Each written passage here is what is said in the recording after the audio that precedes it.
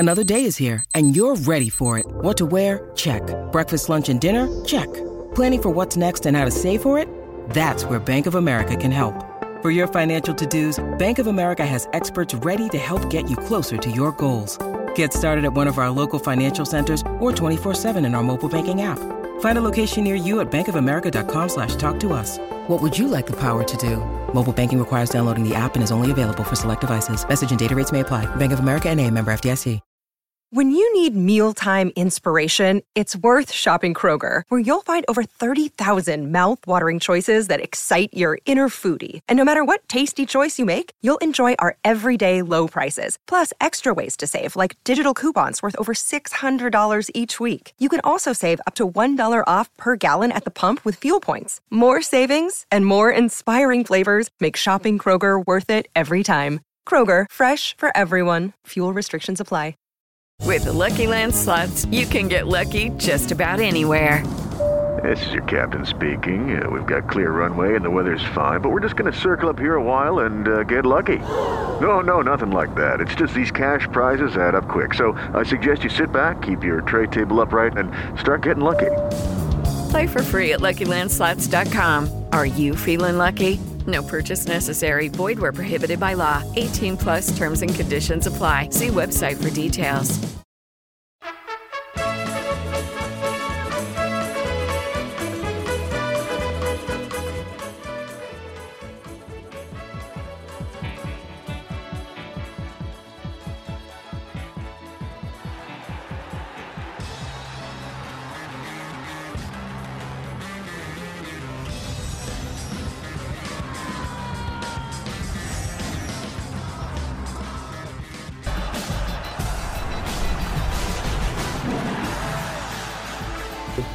It's straightforward.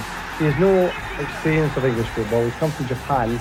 He's got to go to Middlesbrough and get something. And I'll tell you, honestly, I will love it if we beat them. Love it. So I'm not one of the bottle. I think I'm a special one. I have to talk about facts, because I think it's important. Hello and welcome back to another episode of the Phoenix 5. Unfortunately, we've missed a few weeks, so sorry for all our fans who've missed our voices in their ears. But don't worry, we've got a great episode this week. We're going to be talking about the one, the only, the Maverick, Mr. Paulio Di Canio. I'm joined this week again by Mr. David Holland. It's my regular co-host. Dave, how you been, mate? You well? Yeah, I'm all right, mate. Well, I say well. I had a doctor's appointment today. I go every 2 weeks now because I'm monitoring my blood pressure. I mentioned it on here before. It's heading in the right direction. It's still high. I've been told I've got to drink a lot more water, etc., etc. But yeah, I don't feel any different. I didn't even know I had it. So, but yeah, if you should go and get checked, everyone. If you haven't, I thought I was young, sexy, and fit and healthy. It turns out I've got high blood pressure. So, get yourself checked and make sure you're healthy. But yeah, I'm all good, mate. Same old. Oh, brilliant. Well, before we move on to our topic, I'm sure we'll do modern football or this week in football. I'll start off this week. Arsenal in the Champions League, they're back. Performance. What do you think of their performance yesterday? Brilliant. Yeah, it's so good to be back. I was excited just for that. Absolutely buzzing to be back, and it's been a bloody long time. It's been a bit of a stretch, but that was a real good start, a real good performance. PSV.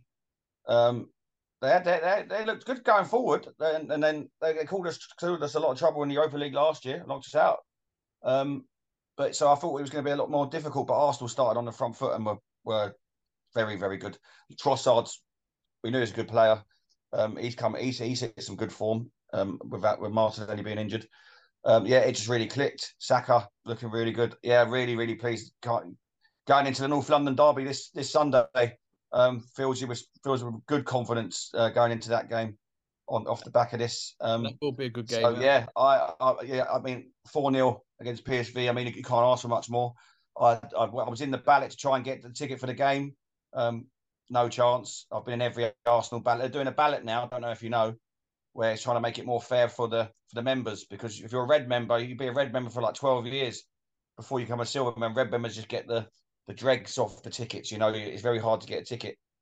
So they're trying to do a ballot system this year, which is, I don't know if you see it the first game of the season when Arsenal fans trying to get in, they've changed it all to digital. So every Arsenal ticket's all digital now, and it went to pot on the first game of the season and he wrecked the opening game.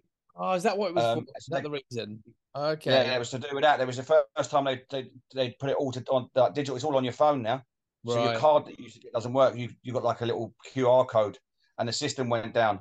And when Arsenal was the early kickoff on the opening game of the season, but you That's know right. the laws in the UK is that you can't have a game for between 2 and or 3 and 5 or whatever it is, which is why. And it was because it was delayed kickoff. It was rolling into that, so it was nearly against the law that first game of the season. But yeah, I'm waffling. Um, yeah, so it's gone. So yeah, I've been in every ballot. I've been rejected in every ballot. So it's exactly the same as I was a red member last year. But yeah, good performance. Looking forward to the next one. Glad to be back in the Champions League. I don't think you. I mean, how do you feel about your performance, mate? Your team are in it. Um, Man United are the goalkeeper. So I see someone today. I know it's easy to say he's a new Taibbi. I see someone put that. I put that. But David De Gea going in, like, if David De Gea is still there now, he's 100% playing. Agreed. They're going to have to do something. But it's a difficult one there. It's down at the minute. It's United against the Brighton, just they got pumped, and Van Gaal, sorry, Haag was saying, oh, it's close margins, this, that, and the other. Like, Brighton pumped us. Let's get it right. Bayern Munich, I gave us no chance. I was saying 4-0 would be a good result before the game even started. I've never done that. Like, it's literally at the stage now, whereas we're mocking, the fans are mocking the club themselves. Started very well. I thought we started very well. Or Bayern Munich started poorly and we started very well. And then your goalkeeper does that. I mean, and then all of a sudden you can see that everyone's confidence has dropped. Everyone's looking around, and also you don't want a ball. I don't want to be too critical on a goalkeeper, because a goalkeeper is difficult. I watched him in Inter Milan, and I thought he was a great goalkeeper. Good with his feet. He is a decent shot stopper. The difference is, mate, when you're not playing well, everything goes against you. And it's not like you can pick out 4 or 5 players at United and go, oh, he's playing well, but he's not. They're all having a pretty poor start to the season. Agreed. I said we needed a new goalkeeper, but I also thought we should have kept De Gea for another season and extend his contract. We had a 1-year option and we should have taken it, because we've got a new goalkeeper coming in, like Onana, who's not used to playing in the Premier League. And you want to play, football and playing out from the back. That's great if you've got players that can play out from the back. But we haven't got those players at the moment. Everyone's injured. So what you need is someone at the back that's going to stop the goals going in. Now, De Gea makes rickets. Last couple of seasons, he's had games where he's letting goals that shouldn't let in. But, I mean, these are goals, and this isn't the first goal. Every game this season and pre-season that he played, there was at least one issue or ricket per game so far. You look at the Wolves game, he comes out and clatters the player. Should have been a penalty. You look at the Arsenal game, he should have saved 2 of those goals for me. The Spurs game, at least at fault for one of them. The Forest game, the first goal, he falls over. Then you've got the Bayern Munich where it goes through him. And then later on, he's not even kind of, they're not even rickets. They're not even like hard shots. And you think, oh, maybe. They're all shots that are going at him. It's like he's cross-eyed and the ball's going towards me and he can't see it. So it's confusing for me, because De Gea, I agree. If you had De Gea on the bench, one, it raises the quality, because all of a sudden Nana's thinking, shit, I've made a mistake. And if Hall picks him for next game, he knows, right, I've got to be my maximum here, because if I fuck up, De Gea's going to take over it. As simple as that, and I'll be out. When you've got a Turkish goalkeeper that no one knows who he was before he came to us, that's the level we're shopping in Aldi and fucking Safeways at this at the moment. It was shocking, his goalkeeping performances, mate. The thing is now, I think that's, you say it can only get better from here. You're thinking if they lose the next couple of games against Burnley and Palace, it's time up. And I don't even, the Haag thing, it's like, well, sack him or don't sack him. It doesn't matter who comes in. We're a shambles from top to bottom until the owners sell. It's a shambles. So I'm not going to go much more off that waffle. Let's go back onto our main man, old Jude Bellingham. He does it again. The boy wonder. Fucking hell. He's amazing, man. He's brilliant. I can't speak highly enough of him. I'd love to have him at my team, at my club. He's only 21, isn't he? I mean, God. Yeah, there's nothing much more you can say. He's chipping in with goals. He's winning games for Real Madrid. He's just gone there and just set it alight. And I mean, what a start for him at Real Madrid. Yeah, I mean, it's just, there's not much more you can say about him. He's amazing. I'd love to have him in Arsenal's midfield. Arsenal, Rice, Bellingham. Oh, well, that's basically England midfield, isn't it?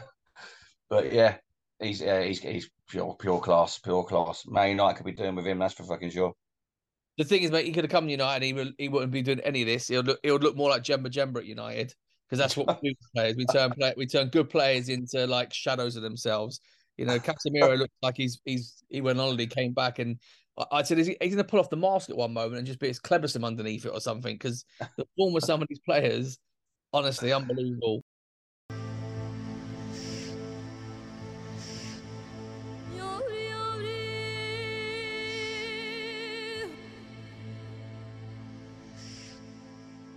So this week on Mystic Mickey, seeing as it's an Italian episode, I want to ask, which Italian team do you think will progress furthest in the Champions League this season? Bearing in mind, we had Inter, who was in the final last year. So yeah. you have got Napoli, Inter, AC, and you have Lazio. So who do you think will finish out of the four? Inter Milan, AC Milan, Lazio, or Napoli? Well, for those who know, I'm a big Napoli fan. Like I like Atlanta. I mean, Atlanta are on it this year. I'm a big Atlanta fan. I think they've had a good couple of the last 5 years. Atlanta have been fantastic in Serie A. I have to go with Napoli. I think Inter Milan obviously have started the league season very well, but I like Napoli. It's crazy. The Champions League, the level in the Champions League, I just find now is just poor. Before when you had like Real Madrid and Inter Milan, and we spoke about AC Milan and teams, you just think, I can't. None of them anymore. But there's no fear. Even when we played Bayern Munich, and although United are shit, don't get me wrong, no one's gonna have a fear factor playing Bayern Munich this season.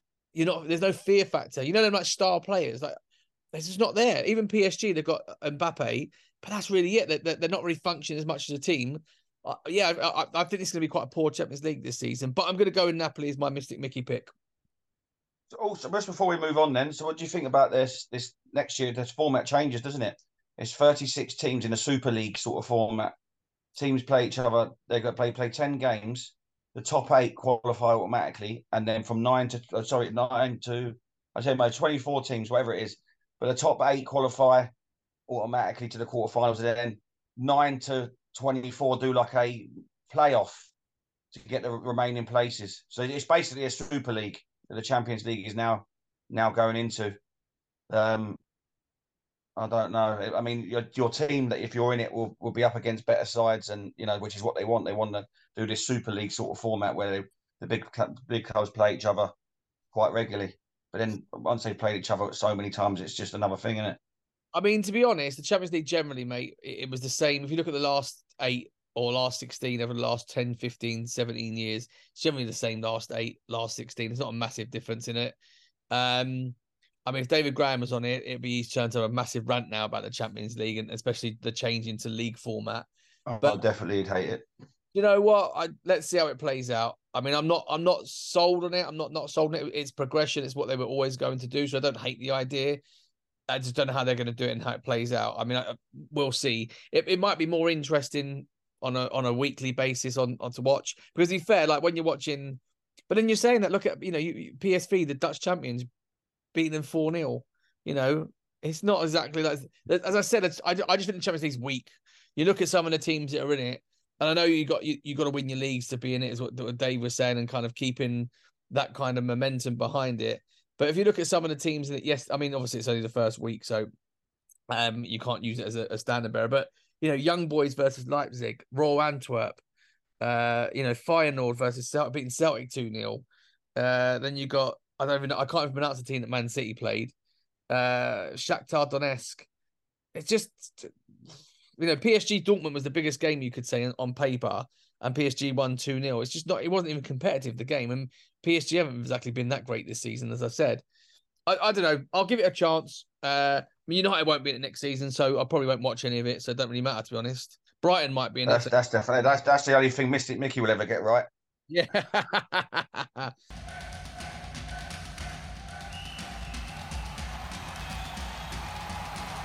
Right, let's move on. So this week, guys, we're talking about Paulio Di Canio, an absolute maverick of the game. Something that modern football no longer offers. A player that may now divide fans with his opinions and his views, but for us, he is simply the maverick. There are a few high-profile football figures that can conjure up conversations like this man. Born in 1986 in Rome from a working-class family and a fan of Lazio growing up. He first signed for Lazio in 1985 and later brought his talent across the sea to Celtic. Fans adored him, giving him the nickname of the Three Amigos, along with George Cadet and Pierre Van Hooijdonk. He only lasted just one season, as in a big fallout with the Celtic owner, who, after wanting to double his wages for a pay rise, declined. Dave, I'll start you. I'm going to do like a stop and start on this one because it's obviously quite a trouble career, shall we say. When I say Paolo Di Canio, what's the first thing that comes to your mind with that lad?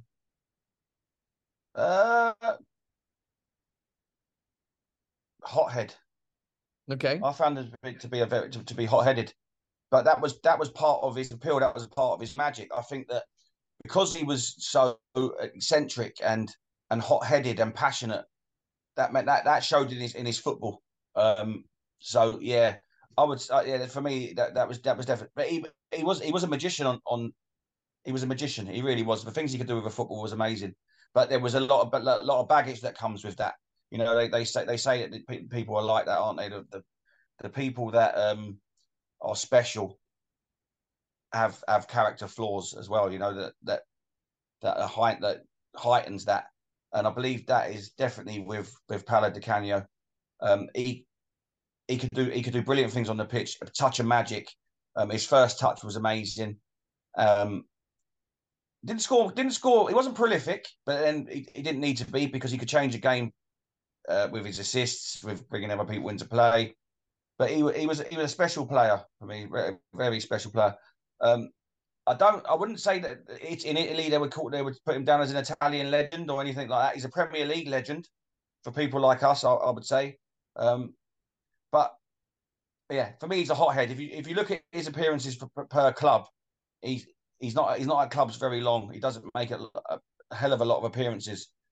I mean, he's only hit over the 100 for one club, which was West Ham, which we'll go on to later. But if you look at his appearances for clubs, he's only there for a year or two. So we know he's got his personality is very up and down. Do you think of Italian football at the time? It's funny, isn't it? Because you're saying about like Mavericks and stuff. We had Zola at the time, Paolo Di Canio, Carboni, Vialli. You had that like Italian kind of mood, and like there was just something beautiful about watching Italians play. I don't see that anymore. I don't see that beauty from Italians playing anymore. Maybe because the game's moved on and there's more variety and talents. But his time at Celtic, I mean, he's loved at Celtic. When you talk about club legends, he's not a legend at Celtic. Of course, he's not. Or is he? I don't know, because he was very popular in the small stint that he had there. They won the league title that season, I believe, as well when he went to Celtic. And he was player of the year for him as well. Exactly. They've got. I know for a fact, because obviously we spoke about it many times before. My family from Scotland, the Celtic fans, said they have fond memories, but he was there a season. Had he stayed there, had longevity, without a shadow of a doubt, he would have been a legend. You know, like in the realms of your Larsons and people like that. Because again, he brought magic to Celtic as well, and he was brilliant. He scored 15 goals in 37 appearances, but like I say, he only had 37 appearances, so he's not going to be godlike for them. They'll be thankful for what he'd done there when he was there. Just wish he would have stayed. But well, that was the thing you said. He moved on. I mean, obviously, I'm jumping to Celtic. He started at Lazio, as I said, went on to Juventus, then went on to Napoli, then went on to Milan. It was like a season. You know, he went to Juventus. He won the UEFA Cup with Juve in '93, but he's just struggled to gain playing time during that. He wasn't getting regular games. But, you know, at the time, there was like Baggio was there, Scalacci, Casaraghi, Ravanelli, Vialli, Muller. He left Juventus after, again, he had a bit of a falling out with Trapattoni in the 93-94 season. Then went to AC Milan, and again won the Serie A title in Milan in '96. But he struggled to gain, as you said, like, bear in mind, in Italy in that time, there was a lot of competition. Forwards were like, there were loads of forwards in Italy at that time. So it was hard to unless she was exceptional, which I think Di Canio was, but he just wasn't he wasn't a first team player. Going to Celtic in '96, you know, it was a strange one. He was well known around Italy, but no one from England went in for him. And you said he's a hothead. Went to Celtic. I think he had a good career there. I mean, him, Van Hooijdonk and Cadet were lethal. You know, that yes. Period. They were the Three Amigos were absolutely lethal. but obviously he's got a high opinion of himself. He just seems to like confrontation. You've won the league. The fans love you. You're player of the year. He goes in for a pay rise, quite rightly so. Maybe, don't know. He's only been there for a season, and the owner just said you can fuck off then. So he was swiftly sold to Sheffield Wednesday for 4.2 million in '97, where he scored 14 goals in his first season. And it was here he went on to build a legacy for the wrong reasons. Although him and Carboni had built a great relationship at that time there. I mean, those two, it was like when Tevez and, what's his name? Mascherano at West Ham. It just doesn't seem right. When you say Carboni and Di Canio and Sheffield Wednesday, it doesn't feel right, But obviously, he's most known for Sheffield Wednesday is the famous Paul Alcock push, pushing the referee over. He was then earned an 11-match ban and a 10 grand fine. And this ended his career. That was actually the last game he played for Sheffield Wednesday. Because again, he had a bust up with the manager at the time, which was Paul. Who was the manager? Was it Paul? Oh, who was the manager at Sheffield Wednesday? Oh, what was his name? Was it Danny? Danny something, wasn't it? Danny. I can't remember, mate. Oh, the manager at Sheffield Wednesday, he had a fall. Danny Wilson, I think it was. He fell out with a manager at Sheffield Wednesday. What do you remember? Because that was the first time you probably would have seen a lot of Di Canio was at Sheffield Wednesday. Obviously, that we know the famous push. But that aside, do you know what I remember there, mate? What you were just saying there. I remember when Carboni and Di Canio signed for Sheffield Wednesday. Remember when they were paraded to the crowd in their shirts? That it was with pizza. Yeah. Do you remember that picture with the two of them with a slice of pizza, like an Italian? Yes. Well, obviously, bringing pizza is associated with Italy, so that's what they done. So I remember that, but I knew Di Canio because Di Canio and Cadet were smashing it in Celtic at the time, and I had the shirt, the away shirt that they played. My dad got it. It was like an luminous green one, with very much like Arsenal, but hoops now. That type of fluorescent yellow, but yeah, I remember when he came to the Premier League. Him in Celtic was very much like that. It was like a shop window for the Premier League. Still can be. We had Van Dijk that was at Sheffield Wednesday, at Celtic, then went to Southampton and Liverpool.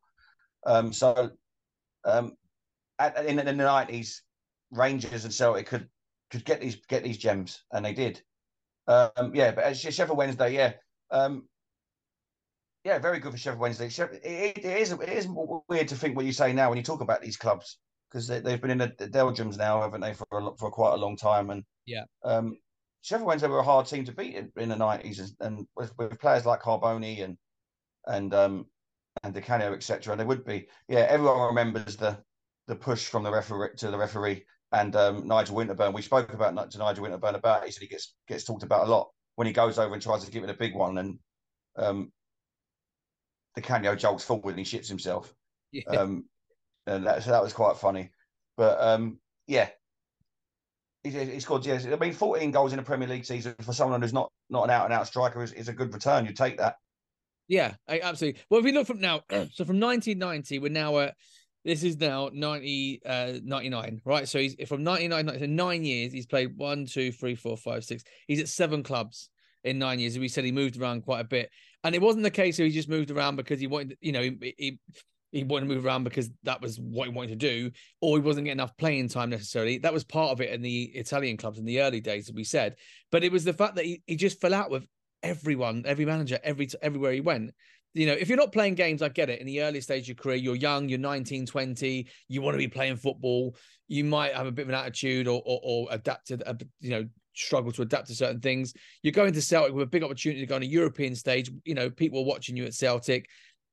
And as you said, he could have stayed for another season if he didn't fall for the chairman, but he hasn't. And Danny Wilson, the manager of Sheffield Wednesday, I'm sure it was Danny Wilson, takes a gamble on him. And then obviously he only played 41 games for Sheffield Wednesday because he got that push. So you're thinking if that was most clubs, yes, okay, on the paper you go, oh well, we have to be distance ourselves, and it's not worked very well. But it was Paolo Di Canio, like he was worth that kind of hassle, and he just no one can get to grips with him. If you're thinking Italian managers couldn't handle an Italian player with that flamboyant and that maverickness around him, yes, he might go in a game and do nothing. He's that kind of player that'll do nothing for 89 minutes, then bosh, he'll score a worldie out of nowhere. No one would see in that game. And him and Carboni's relationship was bloody brilliant. Like, they were so, it's one of the, we've done strike duos in the past. I know they're not strike duos, so to speak, but in terms of beautiful football, that one season when them two linked up, it was just phenomenal. So, so he's fallen out now with Sheffield Wednesday. He's been banned for 11 games, which was a record at the time. He's been fined. And then all of a sudden, he's a bad egg, obviously. It's a bit like Cantona United. Before Cantona came to United, he had fallen out with the French FA. He fallen out with the manager in France. And then he come to at Leeds, and he didn't have a fallen out necessarily, but he was still quite a hothead there, with sent off a couple of times.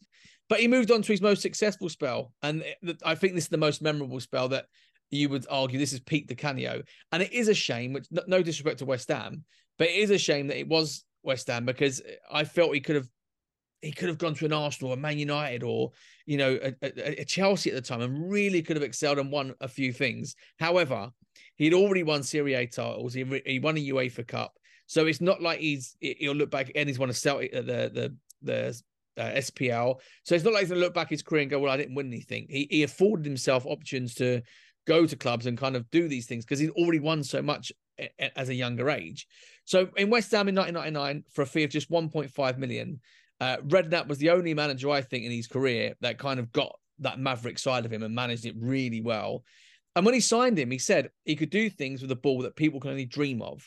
And that was just true. Like, he just did things that were just you didn't see before. Some of his goals, like the bicycle kick, the one that the ball comes in, I can't remember who it's against now, and he kind of does a bicycle kick midair and volleys it into the top corner. Yeah, like a scissor kick thing, yeah. Scissor kick. Foe stopped by Earl. Michael Hughes can't clear the first time, nor the second time. Bent wide nicely by Mark Vivian Foe. Sinclair's cross over Cunningham. Di Canio! Oh, I do not believe that! That is sensational, even by his standards. Oh, take a bow, son. Take a bow. Oh, man. Like, the technique in that is unbelievable. I don't think I've seen a goal scored like that since. He went on to West Ham to finish on their highest place at the time, which was 5th in his first season. Then you've got the Bradford game. Do you remember this game against Bradford? The famous Di Canio game? Di Canio. Held off and held up illegally by the Norwegian, Haller. Di Canio up and running straight away. Twisting past Lawrence and then going down. No penalty, says Neil Barry. And Di Canio, to put it mildly, is incandescent.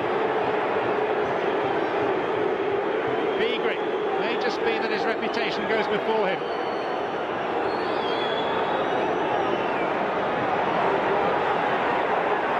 Well, one or two Bradford defenders looking round anxiously at Mr. Barry there. Haller was the defender, he missed the ball and took the ankle. It should have been a penalty. Di Canio had a case to set up the opportunity for his midfield colleague.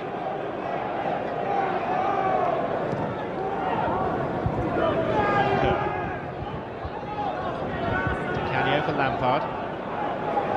Minto, nice shape to West Ham's work. Di Canio, he defies most shapes that coaches try to impose, and he's away again. And he's down again. And once more, no joy from the referee.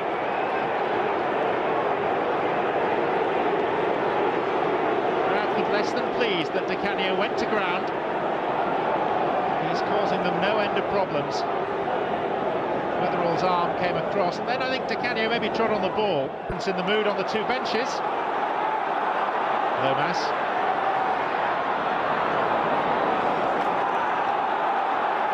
Moncur. Di Canio, swept clear of Haller. And now inside the Norwegian, and past Lawrence, and still going, and then he had his legs taken. Or did he? Well, it looked like a penalty from here. Oh, Di Canio, ever the showman, is saying, take me off, substitute me. And it's play on with Saunders, and he's hit the post. Whilst Di Canio, 80 yards away upfield, is still remonstrating. This is extraordinary. Beagrie. No one there for Bradford. And the boos are because Upton Park, as one, feels that there should have been a penalty. But Bradford, meanwhile, nearly had a fifth. Outside of Saunders' boot around the keeper off the base of the post. Moncur. And Di Canio at the top of your picture now is down on his haunches, still talking to the bench, and I think still trying to persuade them to substitute him. Where he should have had at least he felt he should have had 2 penalties, and after that and he should have had one. Like 100%, there was 1 penalty. But on the third appeal, so he's gone down twice. He's been hacked at least once, right? So he's gone down twice. One is definitely a penalty. One is probably a penalty, but you can see maybe not. Then the third time, that's it. He's gone down. He's got up. The camera zoomed away from him. Then it's I think Motty's on the thing, and he's signaled to the bench, and he's just done the classic sub me off to Redknapp. Yeah. No one knows what's going on. The bench are looking around. He's demanded to be subbed off. They refuse. He sits down and protests, right? Because he's, I'm not coming, I'm not playing. I'm done with this, and that's it. Then all of a sudden, 5 minutes later, he gets up and assists the goal that goes on to win the game. I mean, that is just, if that doesn't sum up Di Canio in one game, I don't know what does. Like, absolutely brilliant. What? Not just that. What do you remember about West Ham? Because West Ham was his peak. Like, what? I've got a lot of memories of him, and I'm waffling on now, so I will let you come in. Sorry. The way they knocked us out in the FA Cup game, and Di Canio, the way he played in that game was phenomenal. So I got a lot of memories with Di Canio. What's your overall arching memory of him at West Ham? See what you said there. I remember that as well when he was acting like a child. But that sort of thing, where's Finn after a while? Yes, he's fantastic, and that for me sums up why he was only at clubs for a certain amount of time. Now I listened to an interview a while back, or I saw an interview a while back, talking about Di Canio in training. Now he said that Harry Redknapp said he expected everyone to train how they did in a match, and if he didn't do it properly, he would just stop mid-training, walk straight out, get in his car and drive off. And they'll be like, everyone's been looking around, Paolo, where you going? And he just wouldn't speak to anyone. And then Harry Redknapp would go, it's all right, you're back tomorrow. And he'd come back tomorrow the next day in all his leathers and all that, and just go again. But when you're as good as him, you can do that. But also, that where's Finn? It will only work with certain managers. Other managers think, no. I ain't putting up with this. The managers you mentioned, they're Trapattoni and that. You can see why they would fall out. The people are not putting up with that sort of behaviour. But a club like West Ham, it's true what you said about Harry Redknapp. He can see the bigger picture. Okay, yeah, he might storm off. He might throw a strop, but he can win me games. He can get, he can keep me up. These special talents can. So you have got to look at the wider picture, but you also have got to put up with a lot of shit. And some people can, some people can't. For me, amazing to watch, and he was great for West Ham. And true what you said there. Celtic wouldn't class him as a legend. He wasn't there long enough, but he played a lot for West Ham, and I know he's loved by the West Ham fans, and rightly so. He bought some at Upton Park at the time, because now they've moved stadiums. He bought some wonderful times down there, and he is loved. He goes back there for testimonials, etc., doesn't he? And he's welcomed with open arms. He was great. You touched on earlier as well.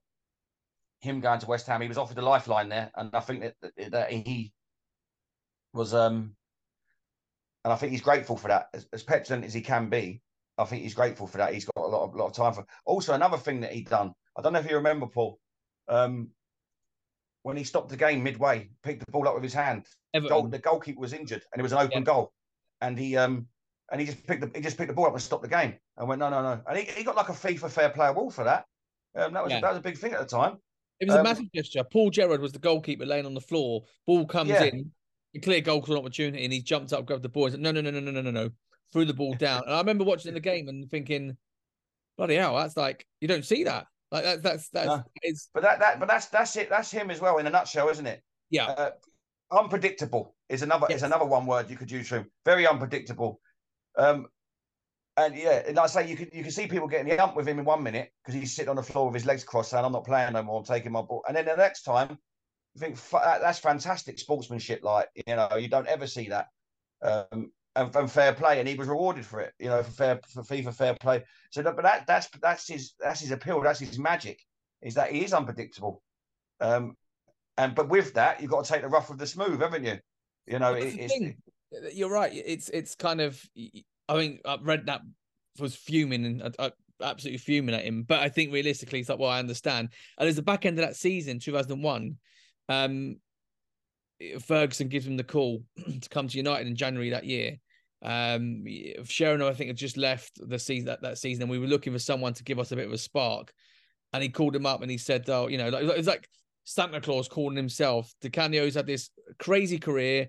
He's won things. He's been kicked out of clubs. Redknapp gives him a lifeline. He's having a fantastic season. He's a little bit older, a little bit wiser. United come calling, and he turned us down. He was captain of West Ham at the time, and he said, I felt I owed Harry, something for giving me the time to be, back in at this level, because he said no one was touching him. Redknapp came in 1.5, took him on board, and he repaid the faith in him, which he didn't have to do. Now that's two things. Was he doubting himself, his ability? Was he thinking, if I go there and it doesn't work out, I'm going to be remembered as Di Canio who couldn't do it at United? Or he does go there and he creates the next dynasty of that small period, that state, that maverick who Ferguson knows how to manage, get the best out of him. I was very disappointed. I remember back in News of the World, they were saying about it when we were linked with him. And I was like, fucking hell, I think it's like 3.5 million, 4 million. I was like, yes, just go and sign him, because he is just that kind of, he was a United player. When you look at, like, as you said, the things he did on the pitch, the way he carried himself, the craziness, that was a big regret. And I would love to know if he sits back down and looks at it now and goes, I should have tested myself. Now, he's played for big clubs. We said Juventus, Lazio, Celtic. He's played for big clubs. He's big opportunities. And I don't think Redknapp would have said no. If really and truthfully, I think Redknapp would have known if United come calling, we would have let him go with a handshake. It wouldn't have been disappointing, but I think they would have let him go. But he clearly turned it down, which was, and then soon after, Redknapp leaves West Ham. And then guess what happens? The new manager in Glenn Roeder has a massive fall now because he's dropped from the first team. He comes back in the end of the season when Roeder, unfortunately, rest in peace, got hit with a brain tumour, and Trevor Brooking come over, scores a winner against Chelsea in the last game of the second last game of the season. So gave him a chance to stay up, but they were relegated on the final day because he just couldn't do enough. He scored an 89th minute equaliser and was released on a free transfer at the end of that season at 32, 33. And then he went on to Charlton, and I don't remember much apart from the Panenka. I think he's got a Panenka. Sorry, mate, just before you go to that. Yeah, go on, sorry. Just the Man United thing. Obviously, it was no surprise that Man United were going in for him because we spoke about this before. Man United are in for everyone, but he is for me. I think Alex Ferguson missed a trick there, and Harry Redknapp got in there. He was very much like a Cantona-esque sort of player, a Berbatov, which he went on. Yeah. He was that type of player, and he would have been a perfect fit for Man United. I think if you ever got the chance to speak to Ferguson, I think he would say that he did miss a trick there when Harry Redknapp saw a thing. But yes, that's my penny for that. But Charlton, do you know what? When I looked into this recently, because we knew we was doing this episode, I forgot he was at Charlton. I honestly don't remember him at Charlton at all. No, I don't remember. He scored a Panenka goal against your mob. That's the only thing I remember, a penalty. Yeah. But that was it. I mean, he kind of didn't. It was the back end of his career. It was the passion had gone from him at this stage a little bit. I don't think he had that in him as much. The good thing I would say, he went back to Italy and he kind of went full circle in his career. He kind of started at Lazio, went back to Lazio. He did go on to play for another team. I never heard Cisco Roma. I don't know what that was about. I'm going to just forget that and just say he stayed there. But what about this one? Never played for Italy at international.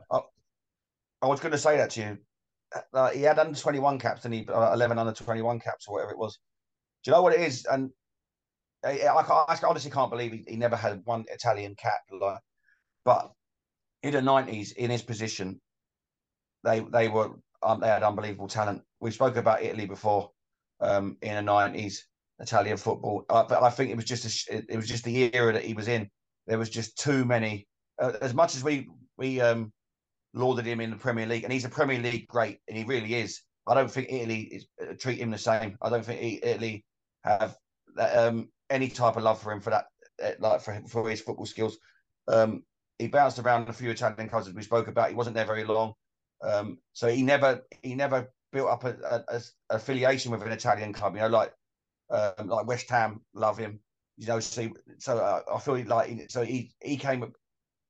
I don't know. I disagree. If he'd have stayed in Italy, Lazio, he's well loved at Lazio. Well, apart from obviously his personal with the Mussolini thing and like his political views, I don't know if he's still loved in Lazio as he was back then as he was now. He scored on his debut in the Rome derby. You know, he was the player that contributed to Lazio survival in 99, I think it was, or 1989. Or was it 88, where Lazio were going to be relegated, and he kind of helped them stay up. So I think he's well loved in Lazio. But I just think if you look not so much Lazio, but Italy. He's never had a cap for Italy. So in Italy as a whole, like I say, I think he's more loved as a Premier League great than he would be an Italian great. Yeah, I just feel in the era that he's in, that he was in, I just feel it's a shame for him really, because he just had. There was just too many ahead of him. You mentioned it earlier: your Zolas, your Casaragis, your Ravanellis, your Vialis, your Del Pieros, etc. There was just so many players that would be vying for, which would have been a 4-4-2 at the time. I know he was a deep line midfielder, just playing in a 10. No one they'd been in the same position as Del Piero really, and so he wasn't going to get in ahead of Del Piero. He was talented enough. I feel like he should have got some caps. I mean, there's so many sort of silly friendlies that you could have put him in for. He fell out with Trapattoni. Trapattoni was Italy manager at some point. There could have been something there that meant that he didn't get a call up round them sort of times, or I don't know if Trapattoni was a manager in that late in the 90s. I can't remember who was the manager at the time, but yeah, there's loads of factors. But for me, the factors are that there was just Italy in the 90s had unbelievable players, and their league was unbelievable as well. I think that the other thing with that is at the time when you look at all the players that were getting capped, or in Italy generally, there was a bias towards playing players that played in their league. It's a bit like a bit the same as England. England, wouldn't really look at players that played abroad. They'd look at players in the home country. And I think that Di Canio's peak years for West Ham, for Celtic, because he weren't playing in Serie A, I think that harmed him, because he just never got the chance. Ravanelli's got 22 caps. Is Ravanelli a better player than Di Canio? I don't know. I know they're slightly different. They're different players. Different players for me. I would put him in the same Di Canio in the same sort of bracket of player as a Totti, as a Del Piero. Like a deep line. Yeah, off the striker. You would put Ravanelli, Casaraghi, Viali as out and out strikers. They're slightly different, but they just had so much to pick from. And I think that was probably his downfall. Yeah, you're probably right. I mean, he was as his playing career, it was an absolute bloody joy to watch. I watched highlight goals on YouTube and just things that he does. He went into management. He went to Swindon as his first job, and even there he caused issues in the game. I didn't know this until I'd done a bit of research, and I watched the clip. It is quite funny. He subbed the goalkeeper after 22 minutes, and he had a fight with Leon Clark, on the pitch as he's being subbed. But he was effective. He got the club promoted and being beaten in the final of the Football League trophy, which he would have won a Football League trophy, and he would have been promoted. He was voted LMA Manager of the Year in that season, and he went on to resign due to the club running. Like, they run out of money. Basically, the club was in disrepair money-wise. That was the issue. And apparently he offered to pay for certain things, a bit like what Rooney did at Derby. He put his hand in his pocket to kind of buy into this, this players and the dream of this can work. But he had fallen out there. Went on in 2013. There was appointed Sunderland manager. Again, caused chaos at ballroom level at the clubs.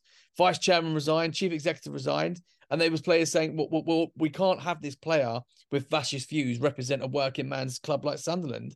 But again, he stayed in the job. He beat North-East rivals Newcastle 3-0, which was their first win away for over 10 years of beating Newcastle.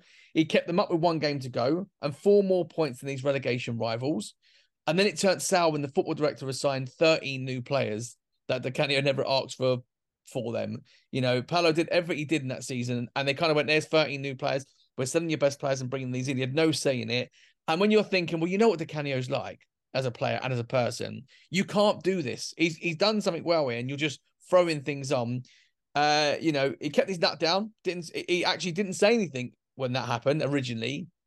Lost 4 and drew 1 of the first 5 games, and he was sacked only after 5 games. But he only had 13 games at Sunderland, and the reason was players went to the chairman and said they could no longer work for his brutal criticism, which something that Di Canio has denied. But you can imagine him losing the game and him going and absolutely tearing the shit out of someone. Like, just, the things he would say would be mental. Although he's denied it, says allegedly, but that was, one of the things, there was a clip on YouTube during his time as Sunderland manager, and was asked, what's the worst thing about being a manager? And he said ketchup. And he goes on this whole rant about ketchup. And you're thinking, what? What's he? But that's just Di Canio. That is just who he is. So all I'll say is, Di Canio, thank you. Because you're an absolute bloody legend. To take the personal views of the racist and the fascist remarks, I'm not looking at him as a person in terms of his political views. And that's the problem with sport and things now. We often now mix political views or private views with what they did on the pitch. On the pitch, absolute legend. Dave, finish it off. Anything else to add to that? Just onto your manager, do you think that players like him struggle to manage teams because he looks at the players very much like Roy Keane, probably at the same time? They expect the same sort of performances from players that are not as good as them, and they just can't handle it. Like you said there, because you said there, his managerial record wasn't too bad. He wasn't there long, but his results speak for itself. Do you think that because he had a reputation of being a hothead and and all these things that were labelled against him, it's easy just to put that down to it. Whereas, if you're looking at results only, he should have had more opportunities to manage again. But if it's just like it's his hot-headedness that means that he can't be. Like Ferguson was a hothead, but Ferguson had balance with it. He could put an arm around you. He knew who he could shout and who he couldn't, and all these sort of. I don't think Di Canio probably would have had that. He would have just been either happy 1 minute if they're winning and a fucking nightmare when they're not winning. So I can't imagine his management skills would be great. Same as Roy Keane.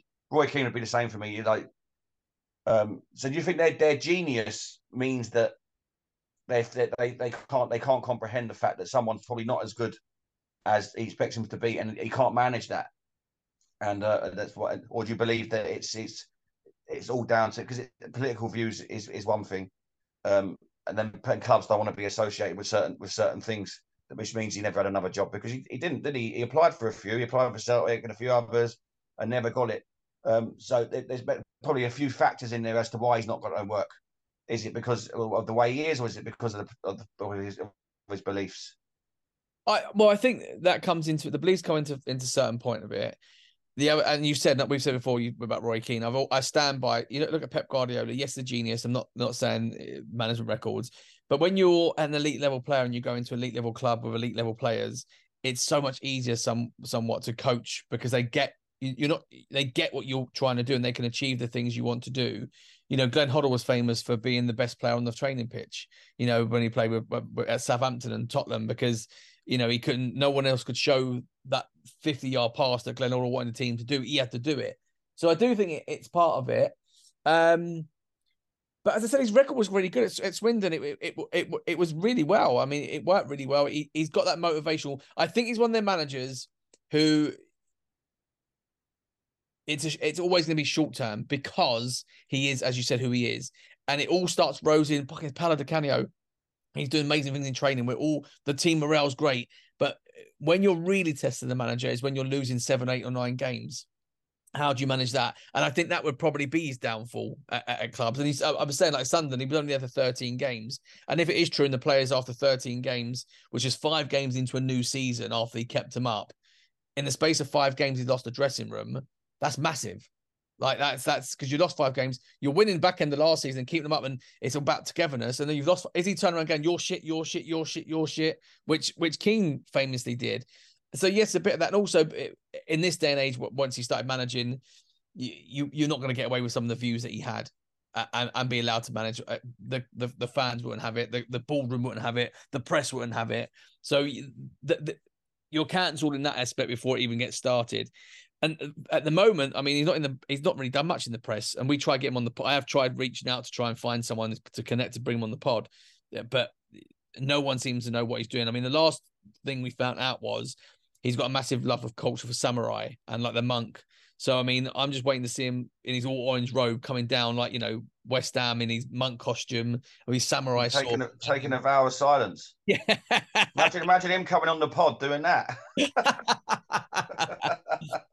Well, I think that's it. We'll leave it there. I think that's perfect. That's the life of Paolo Di Canio. Hopefully, those who listen back with some fond memories might have learnt one or two things.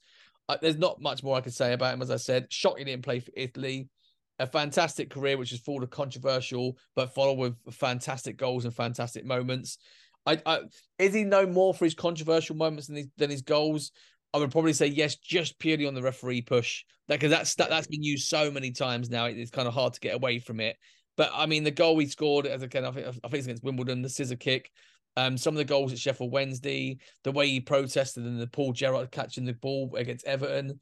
I think he's got a mixed bag, but generally, I think we just don't make him like that anymore. And it's a time that's gone by in football. We don't have those characters. Everyone's media trained. Everyone's kind of in the same personality. We're corporations now. So to me, Mr. Paolo Di Canio, thank you, sir. Right. A Premier League great. Absolutely. A Hall of Famer. So this week, Dave, we're moving on to our quiz. And this week, it's Bullseye.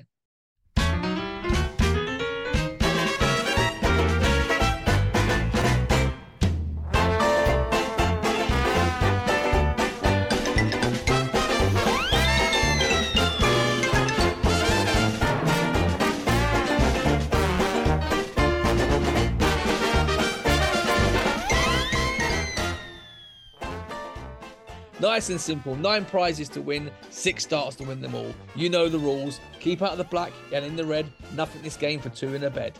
Here we go. So your first start, you're going to throw. Dave, if you just release your first start for me. Fantastic. Oh, lovely. Red. In 1. Question 1. How old was Tiger Woods when he won the Masters? 23. Oh, no, it was 21. That was a chance to win a gold pen and a pencil. Okay. Next throw for me, Dave. Throw your next dart for me, please. Oh, that's a black. Nothing for no prize for a black. And third dart. Throw that third dart, Dave. Oh, red. Well done. Red's number 3. What country is the only nation to have played in every World Cup? Brazil. Correct. You just won. Take Bully out for a ride. You won a 14-inch colour TV. Whoa! Hey. Okay, next dart for me, dart number 4. Red. Who's the first British player to win league titles in 4 countries? Gary Lineker. Incorrect. It was David Beckham. And you just missed out on a chance there to win a delightful nest of tables. Next dart, dart number 5. Red 5. I'm good at darts, by the way. In NFL, where do you have to go to score a touchdown? Between the posts. What's it called? Oh, the 4th quarter. Incorrect. It's the end zone. That was for a set of golf clubs. Okay, final dart, Dave. Final dart. Oh, lovely. Number 6, red. What sport uses a net, a racket, and a shuttlecock? Badminton. Correct for a carriage clock. Right. Well done. You got your 2 prizes, right? 2 prizes there. You want to have a go at Bully's special prize? Absolutely. Let's go. Okay, so this, as we all know, is for the speedboat. All right. That doesn't matter. You live 4 floors of the council estate, nowhere near a lake or a boat, but this is your prize. Okay, here we go. So you're sticking for this. So remember, you've got a carriage clock on the rise here, and you've got a 14-inch colour TV. If you don't get this right, you go in with nothing. Here we go. Which player scored the first Premier League goal for Arsenal at the new Emirates Stadium? Oh, Rosicky. Oh, Dave. Dave, I'm afraid not. It was Gilberto. He was the only goal scorer for that particular match. It was a 1-1 draw with Aston Villa. This is what you could be going with. Oh, I've got a pond round the corner as well. I could have my boat in there. There's your 40. Don't worry, you're going on with your 40 quid and your stuffed bully special prize. That's it. That's this week's quiz. That's it, guys. Thank you so much for tuning in. Hopefully, we'll have another episode out for you sometime next week. Dave, have you enjoyed yourself today? Yeah, brilliant, mate. Thanks, mate. I love doing this anyway. And yeah, talking about a great like Di Canio. What more do you want on? Well, lovely. Check us out on our Twitter page at the Phoenix 5 Show on Twitter, or email us at the phoenix5show@gmail.com for any episodes or any questions. Apart from that, guys, enjoy your weekend and we'll speak to you soon.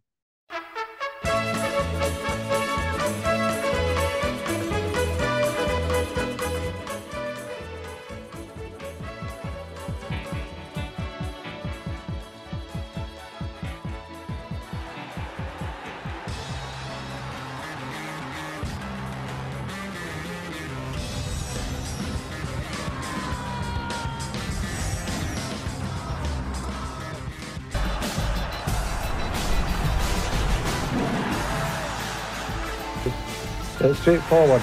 He has no experience of English football. He's come from Japan.